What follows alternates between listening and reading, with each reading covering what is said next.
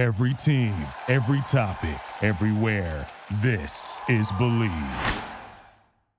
What's going on, Ravens fans? It's Khari Thompson with the Believe in Ravens podcast. Just me for this one. Will Cox will be joining me later to talk about preseason week 2. The Baltimore Ravens, their 24-game preseason win streak fell finally. They lost 28-29 to the Washington Commanders. Shout out to Rep the District for calling it, saying that's how it was going to go down. It's true. That's how it happened. Got to give you props, for calling it. That the plaque is going to sit forever in Baltimore's facility with 24 wins in a row rather than 25 or beyond that. But that is what it is. I just want to say this real quick before we get on to some of the things that happened in the game. Because obviously, once again, it was mostly backups for the Ravens, especially on defense, 2s and 3s. And, Sam Howell and the Commanders were able to score some points on the backups and in some cases the backups to the backups. So, hey, well done. Well done, Commanders. But a lot of people talking about this record like it's the most meaningless record in sports, et cetera, right? I feel like that misses the mark to me because sure, it doesn't count to the standings and no one's getting a trophy off of that, sure. But it matters to them. Look at that game last night and tell me that didn't matter to the players on both teams, right? I mean, the Commanders clearly wanted to win that game. They wanted to end that record. Okay, and I mean, depending on what you heard, right? It's like maybe they wanted to end that record because of how joint practices went. Because when the Ravens were in there, they were making plays, right? So you always, especially when it comes to the preseason game after joint practices, things get a little bit chippy. Obviously, that happened after one of the touchdowns that was scored, at the end of the first half, where our Darius Washington just gets cheap shotted, by a Commander's offensive lineman, because they were trying to keep one of the Commanders guy out of the end zone, and then a scrum ensues. Like it was kind of messed up, right? But then you got Sam Cosmi doing the gritty in the end zone after the score. I mean, it was a whole vibe, right? And both teams clearly wanted to win this game. It matters, and beyond what the record itself matters, this preseason record, it matters to the players that are on the field fighting for their jobs, okay, trying to preserve that record for the organization, or on the other side, trying to be the ones that could say, hey, we ended that record. It mattered, and it mattered to the ESPN broadcast. You had Troy Aikman saying, like, this is the most enjoyable, this is the best preseason game I've been a part of. And yeah, it's kind of like, the best preseason game you've been a part of. But for the most part, especially when you get into the third and fourth quarter, it's kind of a snooze fest, right? None of the players that you're here to see really are in the game anymore. And you're trying to find reasons to stay engaged and stay focused. And the players brought that. They brought it last night. And it was, as far as preseason games go, that was a good game. Now let's get to what actually happened during the game. So obviously you didn't see Lamar Jackson. From quarterback position, you saw Josh Johnson and Anthony Brown Sr. Look, Josh Johnson played himself a heck of a game. He was dropping dimes all over the place. And I mean, he had the tough luck interception right there where ball gets tipped up in the air. Cornerback just makes a tremendous play. Jartavius Martin makes a tremendous play to come down with that ball before it goes out of bounds. But then, slinging it the next time, down the field, right? And kind of putting that play behind him, throwing 2 touchdowns to Tylan Wallace, whom it looks like they have a solid rapport. And you're looking at Tylan Wallace and saying, maybe you're going to find your way on this team the way that he's been producing.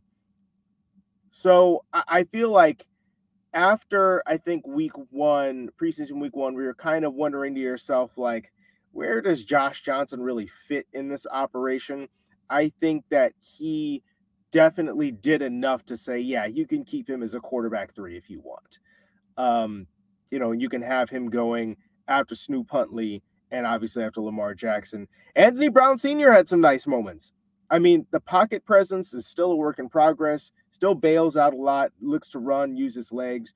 but that touchdown throw that he fit into that red zone window was a work of art. I mean, that you can't do it much better than that.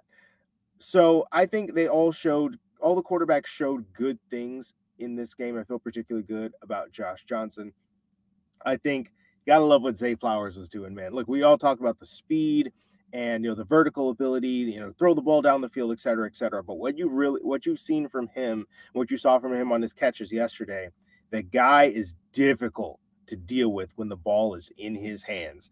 And he can get upfield, he can make you miss in space, and then he can accelerate and change directions. That's what it's all about. The yards after the catch, that's what is gonna matter for this Ravens offense. It's not just about throw the ball down the field and get chunk plays that way. You got to create chunk plays with yards after the catch. And Zay Flowers showed that he could do that for you. Malik Ham punching out a football, generating a turnover. He continues to have a strong camp, strong preseason, and is putting himself in position to be edge rush depth for this team. And then my guy Keaton Mitchell, like I'm glad that it appears he just suffered a shoulder stinger.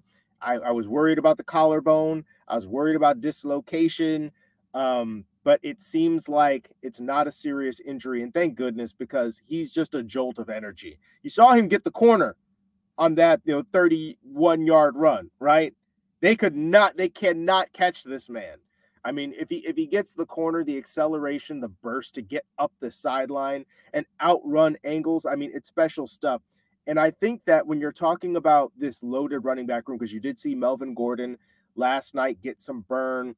Obviously, you saw Justice Hill, etc. But I think what you have from Keaton Mitchell is, number one, the burst to create big plays out of the backfield. You saw at one point, during training camp, he got open for a wheel route down the sideline, dropped the pass. Got to haul that in, Keaton. Big moment for you. But the return ability, again, kick returns are not as big a part of the game as they used to be. But the ability that he has to do that and to generate plays in the kicking game when they are available, that's valuable. And just the fact that he's willing to go out there and run in special teams. And you got to do that, especially when you're an undrafted rookie. You have to do everything in your power to make the team. And I feel like Keaton Mitchell is doing that. Every single time he touches the ball, it's exciting. And that matters, especially for an offense that could be potentially as explosive as this one. It's not like Keaton Mitchell is going to be a 1,000-yard rusher for the team this season. Just too many bodies in the running back room ahead of him. And I mean, who knows? You might be keeping 5 running backs, which, given the injury issues, maybe you want to do that. Maybe you think you could keep Keaton Mitchell on the practice squad. Maybe. I mean, I feel like another team might look at him and say, we could use some special teams. We could use some return help. We could use some running back depth and give him some burn at the back end of a 53-man roster. So I feel like if you want Keaton Mitchell, you might need to just go ahead and outright keep the guy. And I feel like he's been doing enough to make that happen. So I'm curious to see what cut down day looks like a week from today. 1 week from today, we are going to start seeing the 53-man roster take shape. And we're going to find out the fate of Keaton Mitchell, of guys like James Prochet, Malik Ham, and a lot of these backups. Ardarius Washington, who had himself an unbelievable pass breakup. It was just unfortunate that he got hurt on the play, but that pass breakup at the end of the game right there to kind of keep it, in a long field goal range. And obviously they got a little bit closer on the next snap. And, Joey Sly was able to knock that game-winning field goal in. But the effort from Ardarius Washington to, he didn't come down with it on the initial play, but to punch it out at the end. I mean, look, those are the little things that are going to matter. Just the fight, the effort to make a play, even when it looks like you lost it initially. Love that from him. We'll see what happens with this cornerback depth. Obviously, we got Ronald Darby in the house now, who is going to be filling in for Marlon Humphrey while he's out with his injury for a little while. There's still opportunity here for some of these young corners to make the team. We got about a week until we find out how that all shakes out. And look, if we're not going to see Lamar Jackson and Odell Beckham Jr. and some of these top flight guys for preseason week 3, I mean, who knows if we're going to? It's like, if we're not going to see those guys, we got to pay attention to something. So thanks a lot for joining this little short episode of Believe in Ravens with me. I'm Khari Thompson. We will be joining you for more later on as Daniel Wilcox and I come together to jointly react to the game. Till next time. Thank you for listening to Believe. You can show support to your host by subscribing to the show and giving us a 5-star rating on your preferred platform. Check us out at Believe.com and search for BLEAV on YouTube.